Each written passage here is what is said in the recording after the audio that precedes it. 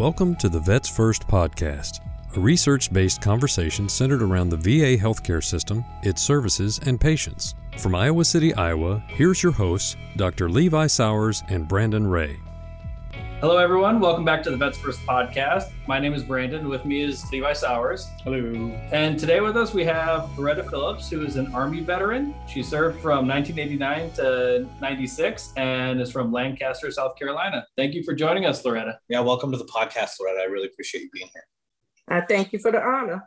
Loretta, tell us a little bit about yourself. Where are you from? I'm from a town called Lancaster, South Carolina, in between Columbia, South Carolina, and Charlotte, North Carolina. Oh, very nice, very nice. So you grew up there. Can you tell us what drew you to the service? How did you get involved with the military?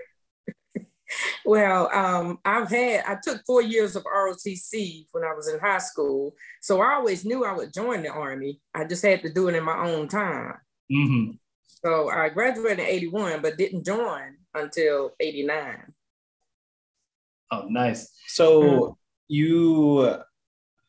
what led you to that? Why were you curious about the military? You said you did ROTC, but yes. You wouldn't believe it, but jobs were hard to find back then. Yeah. And one of the jobs I had was working at a chicken plant called Holly Farms out of Monroe, North Carolina. And every day I went in there, I smelled that chicken, came out smelling like chicken. And I just couldn't see myself doing that for the rest of my life. So that is what pushed me to go on and join the Army. Because like I said, I always knew I would. Mm-hmm. Yeah. What pushed me? Coming out there smelling like chicken. What's that saying? It's hard to figure out what you want to do, but it's real easy figuring out what you don't want to do. Yeah, exactly. Yeah. All right. So tell us a little more. You joined the Army. What was your kind of experience early on? I took basic training at Fort Dix, New Jersey in February. And if you know anything about New Jersey, snow is all the way up to your knees. Mm-hmm. So that was the coldest time I ever spent outside. I just kept falling asleep. And my drill would always tell us, if you get sleepy, go stand up at the wall. Mm-hmm. I'm a little hard-headed. I just kept falling asleep. So he made me stand up and hold my eyes like this. And can you believe I still fell asleep? That's phenomenal. So what, after you got out of boot camp, where were you stationed? I was stationed at Fort Leonard Wood, Missouri. My first duty station was at Fort Leonard Wood, Missouri. And my MOS was 88 Mike, was a truck driver. So I learned an awful lot about grease fittings, maintenance on my vehicle, and I won a couple of awards also. Oh, very nice. I know I was gonna make a comment on how the snow might be a little nicer there. So did you? What rank did you achieve while you were in the military? Well, I made E5 in less than 3 years. Wow, nice. And I served 7 years. So by the time I left Fort Leonard Wood, I went to Germany. And that's when I got promoted in Germany. And from Germany, I love Germany. Driving on that Autobahn, I love it. I got to travel, go to different places.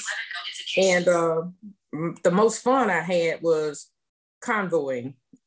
During the work hours. The most fun during the work hours was convoying. Yeah. And there was just one. Oh, sorry. Keep going. My apologies. I was saying there was just one convoy I went on, and I kept telling them, "Don't leave me." My truck would only go 58 miles an hour. The truck in front of me, we got stopped at a stoplight, and I missed the light. I had to stop, so they just kept going. So I'm riding around trying to find the place where we were supposed to meet up. It was in Hohenfeld, Germany. I was stationed in Mannheim, but the place we was going to was in Hohenfeld, a fueling point. And I ended up, I don't know how I made it, by the grace of God, I made it to Hohenfeld before they got there. Oh, wow. That's awesome. Sitting there waiting. On the way back, I said the same thing. Don't leave me. But we got stuck in this little town and they left me. And if it wasn't for this German guy was trying to help me get back to the Audubon. We couldn't understand each other, but he finally pointed it out on the map and I was able to figure it out. And did you get him back a second time? I made it back to the company before they did. I had to sit there and wait. That's awesome. Oh, that is cool. Mm-hmm. Loretta, so tell us a little bit about your vision. When did you first starting noticing differences? Like anything you want to share? Like how did your vision related stuff kind of come about? Well, it was gradual. I had gestational diabetes when I was pregnant. And I was in Germany when I got pregnant and came back to the States and had my daughter and had gestational diabetes.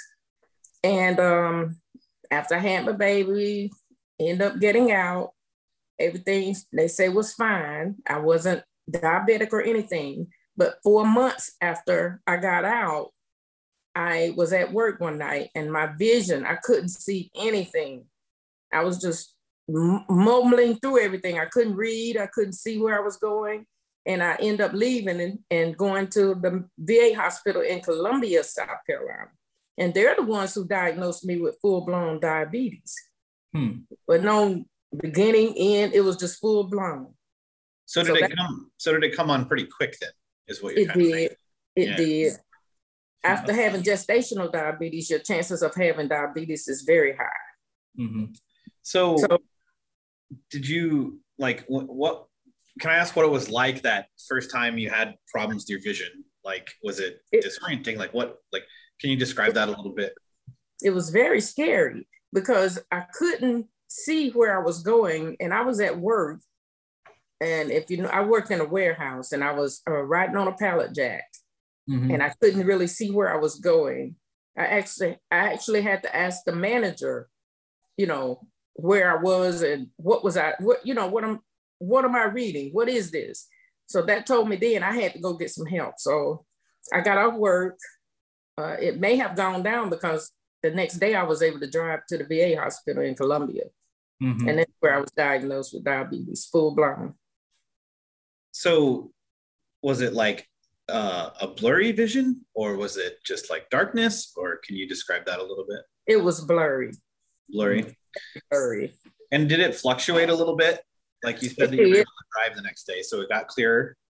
It cleared up, but I didn't realize what I was doing to myself. I would eat anything I wanted to eat, but I didn't realize that was what was causing the blurriness and the thirst. You have a lot of thirst and a lot of blurriness in the beginning. And I didn't realize that's what was causing it. But later on, to skip forward a little bit, I was in South Carolina right before I moved to Georgia. I was seeing an eye doctor in my in Rock Hill, South Carolina, which is where I raised my daughter. I was seeing an eye doctor. He did tests on my eyes, and he told me, he said that you see something. You see something. He saw something in my eyes, and he said, if you don't get this blood sugar under control, then you're gonna end up losing your sight. Because he saw something in my eyes when he took the pictures of my eyes. He said that if there was blood in my eyes, and he told me if the blood touched the retina, I would not be able to see. I would lose my sight. But to back up a little bit, after I found out I had diabetes from the VA, I was seeing a civilian doctor at the same time. He's the one who actually put me on the medication.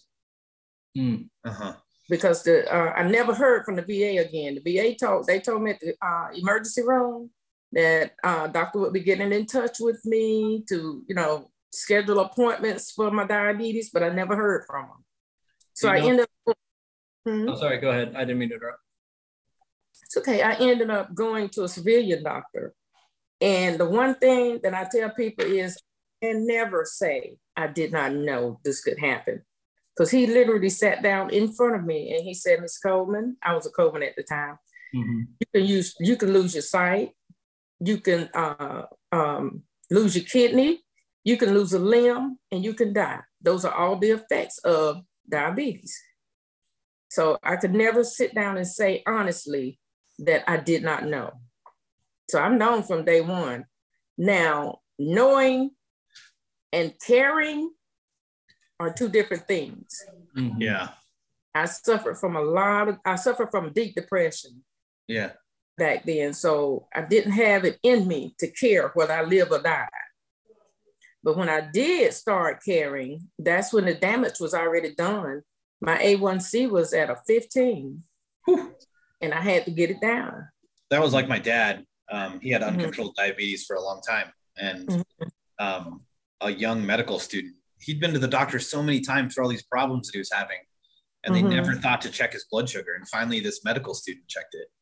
And his A1C was over 15, which is super, super high. And that means you've been carrying like a 500 blood sugar around, and that's really bad for you. You're basically like cooking your nerves in your body at that point. And you know, to some extent, the retina in your eye is just a bunch of nerves, sensory nerves, right? You're literally like cooking them. That's kind of how I describe it. That's interesting to hear your story like that. So, if I may ask, so you were saying you were suffering from depression, and it sounds like you've been able to work with that. Can you describe that a little bit more? Like how? Yeah. Mm-hmm. Yes, I do suffer from depression, and I didn't realize I suffered from PTSD at that time. Also, when I got out, I didn't realize any of that. I just knew that it was hard for me to function each day. It was a struggle. Yeah. And most people don't believe this, but I had my daughter. She was a baby. When I woke up, she was a teenager. Huh. That's how bad my depression was. Yeah. It was like a fog for a long time. Huh? Yes. So all that had an effect on my diabetes. Like I said, that A1C was at 15.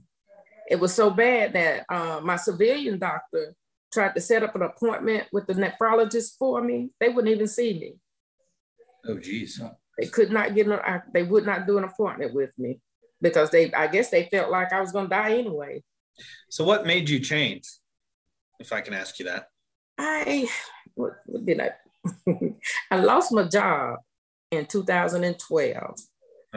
And lost my job, my house, and my car. By 2014, I was homeless, and I came to Georgia. And the first place I went was Fort McPherson, and I saw the doctors over there because I was in the homeless program. And they put me on medicine. I saw this retinal specialist because one day I was standing out at Fort McPherson, the sun was shining so beautiful. And one of the house managers, because I lived in a transition house at the time, one of the house managers called me and told me some news that had me upset. I got so upset, my blood pressure must have shot up very high because I was standing outside on the sidewalk and I saw blood in both my eyes. I could see the blood, but if you're looking at me, you can't see it. Yeah. And I saw blood in both my eyes. And I was standing out there just praying, Lord, please don't take my sight. So even though I don't have much sight today, I'm very, very grateful he did not take all my sight. So my daughter, he gave me what I asked for. I didn't say, Lord, make my sight 20/20. I said, don't take my sight. So he didn't take it. Yeah. But anyway, after that, I had numerous surgeries and was on all kinds of pain medicine. My eyes were bleeding a lot. But unbeknownst to me, the pain medicine I was on was actually causing the bleeding. And the doctor didn't know it. I didn't know it. So only thing they would say, Miss Coleman, we're going to do laser surgery. So I'm like, okay, yes, you can do it as long as it stops the bleeding. So I let them do numerous laser surgeries on my eyes. So now I can barely see out of my right eye. Out of my left eye, I can't see at all. Diabetes, it just does a lot of damage. Both my eyes detached. I've had to have them reattached. So they did something that they put a balloon with some oil in my eye, both of them, and it made the eyes reattached. So now I can see a little bit out of the right eye, and the balloon is gone out of that one, but the balloon is still in the left eye. Because of scar tissue, I was told that it wouldn't do any good to take the balloon out. It wouldn't make a difference. So I left it in. So Loretta, I know you said you went initially to a civilian doctor. Has all your medical care been through the civilian sector, or is that any of it been through the VA still? Sent through the VA since 2014, it was constantly. But I called Fort Jackson, and they said the earliest records they have of me is 2005. Having vision problems? Having vision problems then. I started having vision problems, and well, I don't think 2005, 4 or 5, I had just started working again. So that's why I was going to the VA. I wasn't working to do my medical treatments. Yeah. So how do you feel the VA has been with vision treatment since 2014?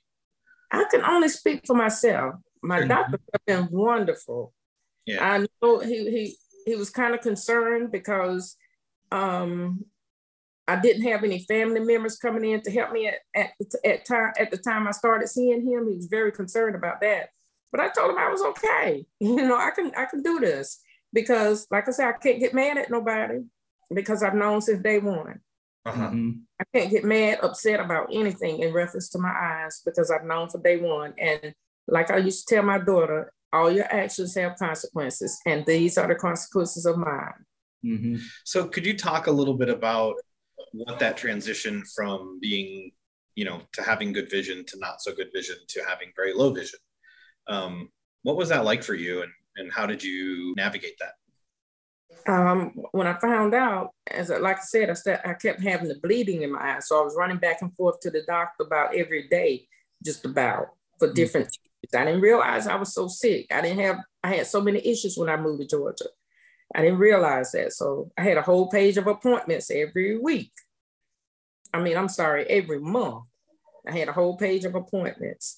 And gradually I could see the difference in my eyes as the vision started going away. It started by me not being able to see faces. And it was scary, very scary, because I didn't know how I would live, what I would be like, or what it would be like to be able to see. I gave my phone away. I gave my computer away. I didn't know I would be able to use them.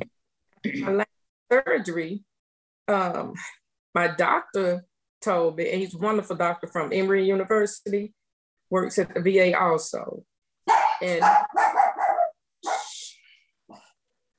he told me that he referred me to a place called the Blind Rehab Center. Yeah. It's called the Southeastern Conference for the Blind, for the visually impaired in Birmingham, Alabama. And that's where I went to learn how to survive and to live with blindness. Because I was all shut up in the house. I wouldn't go nowhere. I was afraid to leave the house, and let alone be out after dark. I was afraid. It's a very scary feeling. Yeah. So is that part of the VA, that blind rehab center? Yes, it is. Yeah. You go down there. Now it's a 3-week visit that you go down and you do the training. They do orientation and mobility with you. They do communications. That's the telephone, the computers, and anything that's computerized. They work with you on that. And they do activities of daily living. That's to show you how to go in the kitchen and use the stove without burning yourself. Fortunately, my stove is gas and theirs is electric. So, little easier when there's not an open flame versus blast up. Loretta, so are you a member of the Blind and Veterans Association? Yes, sir, I am. How did you meet them, or how did that come to be? At the Blind Rehab Center. Oh. I met at the time regional president. His name was bless his soul. He's passed now, but he's the one who got me into it. And this was in 2015. I met him. And I also met my husband there too. Oh. I met him first, and he talked to me about the Blinded Veterans Association, and he encouraged me to become a member. So he got me on one of our month-end conference calls. He bamboozled me into don't being the secretary. 2017. That was the chapter secretary, Atlanta chapter. You know, Loretta, I'm getting married here. I'm getting married here soon, and I'm having some reflection on things that I've gotten looped into. I hear your little dog. I think it's a little dog. Yeah. Well, one of y'all come get the dog, please. No. I think it's great. I have 2 German Shepherds at home, and they regularly interrupt my interviews. Oh yeah. I think it's quite endearing and wonderful. Yeah, I have a little corgi, and he sounds the alarm at any noise. It's great. Well, I say it with the smirk or quotes. Great, depending on the hour of the day. She's a Chihuahua and Pug mix. Nice. Oh, nice. So how able are you to get around now? And what was that like? So, you know, you were really scared and you went to blind rehab, you come out. Did you feel freed a little bit by that? Or when I got to blind rehab, of course, you know, you've never been in a place and you're afraid, you don't know what to expect. When I got there, they were wonderful. My instructors were wonderful. And they treat you like you're part of their family. So I had a chance to meet different people. Like I said, I met my husband there. I got a chance to meet other people there too. Yeah. And they taught me all kinds of things. The orientation and mobility, I think, was very important because it taught me how to go outside by myself and walk up and down the sidewalk. We walked through neighborhoods. We went to bookstores. We went to the mall. We caught the buses. They teach you all of that in mobility. And once I came from the Blind Rehab Center, you couldn't tell me I couldn't do what I wanted to do. Because that's fantastic. Yeah. The first thing they stress is that you can still do what you did before. You just have to do it a different way. Yeah. Yeah. So I'm able to use my computer. I stay on my phone, and I have other devices that they've given me also that I love to use. So, that's awesome. Loretta, is there, so I'm just thinking, other veterans like you that have experienced visual loss and you were able to come to the Blind Rehab Center, if any veteran is listening to this episode and is looking to get connected with something like that, do you have any suggestions from your experiences? Contact your low vision VIST coordinator. I don't know what this means, but they're a low vision department, and either their retinal specialist or the VIST coordinator can refer them to one of the blind rehab centers. And I believe last I checked, we had 13 of them. I could be wrong, but I think we had at least 13 around the country. Yeah. Oh, yeah. Go ahead. I was going to say, let me tell you this. Since he bamboozled me into becoming the secretary. Tom did this to you? No, her husband. Oh, your husband? No. Jesse Jones, the first one. Okay. That I met. Okay. Yeah. Now, as of April the 30th, I was voted in as the Atlanta chapter president. Oh, very congratulations. Nice. That's cool. At least you're being bamboozled upward, right? Yeah. That's fantastic. So what is it like? What has it been like to connect with other veterans with low vision? I believe it's been wonderful because when I left South Carolina, I was losing my vision, but I didn't realize I was losing my vision. But when I got to Georgia, I was at the hospital so much that I ran into so many veterans. And when I went to, they told me exactly what to do, how to do it, and when to do it. And that's what I did. So when I went to the Blind Rehab Center, it was a relief to know that there are other people out there like me who have lost their vision. Not to say that I'm glad they were there, but I'm saying that it makes a difference when you have that camaraderie with someone and they know what they understand how you feel. Now, I've run into several veterans since I've been out of the blind rehab centers that haven't had a chance to go. And the first thing I tell them is contact your VIS. Contact your retinal specialist. They're the ones who do the referrals. Yeah. That's really good piece of advice.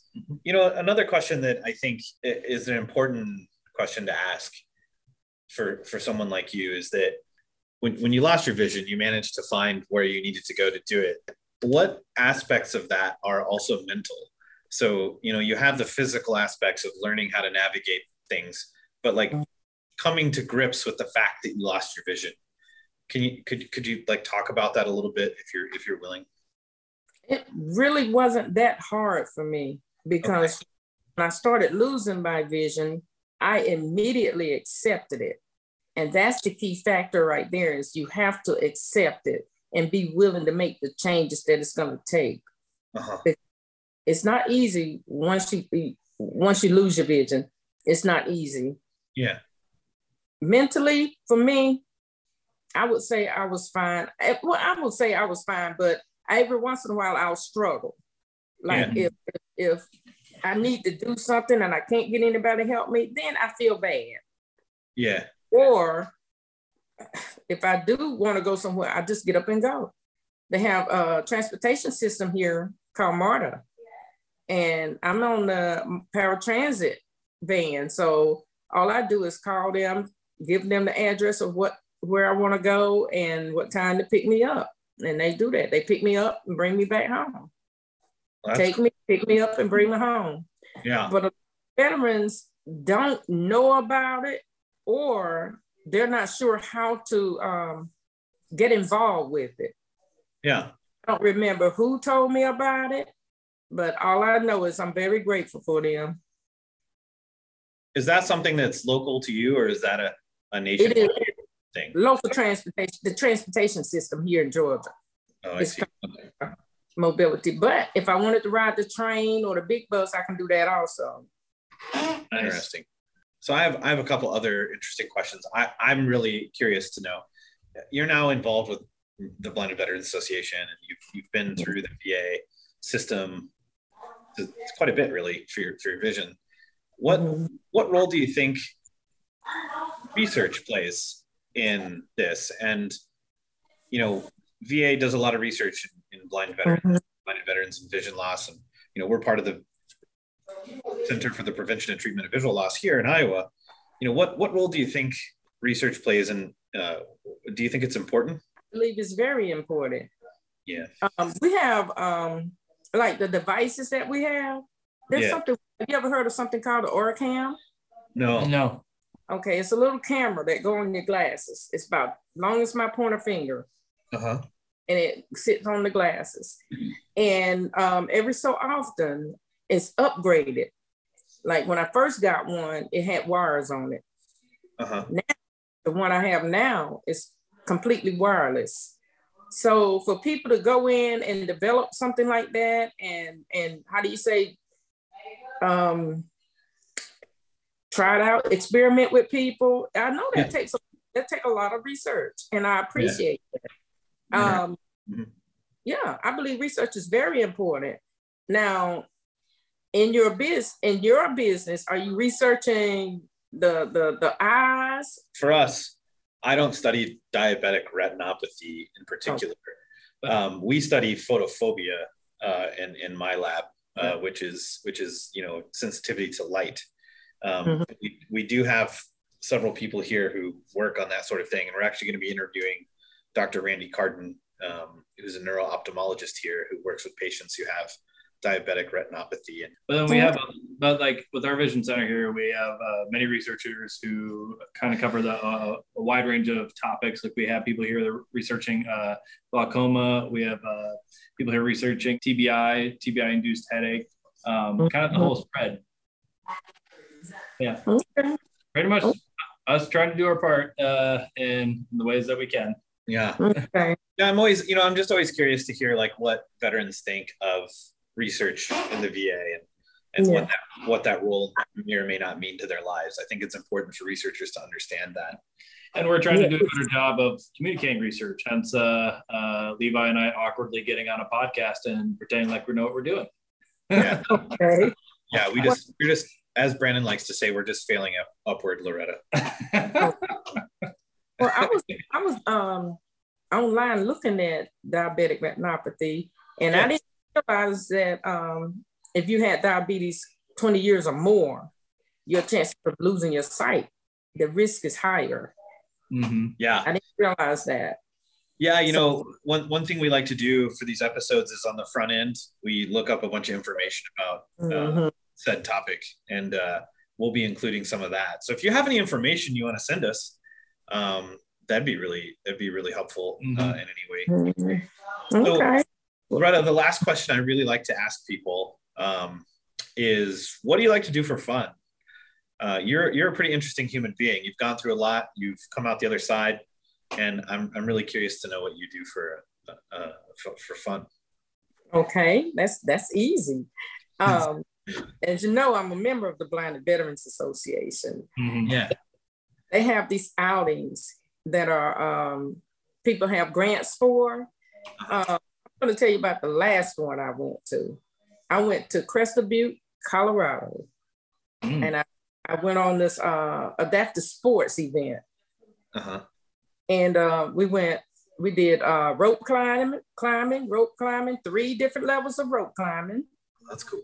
We did, what is that when you jump off the thing? Something I always wanted to do. Zip line. Oh, yeah. Mm-hmm. That's awesome. We went zip lining.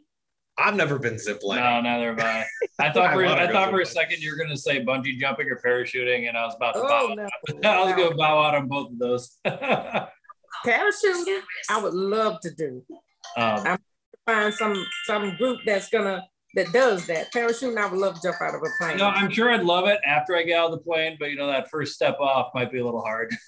Girl, that push me off. I got no choice but to love it. I'm already out.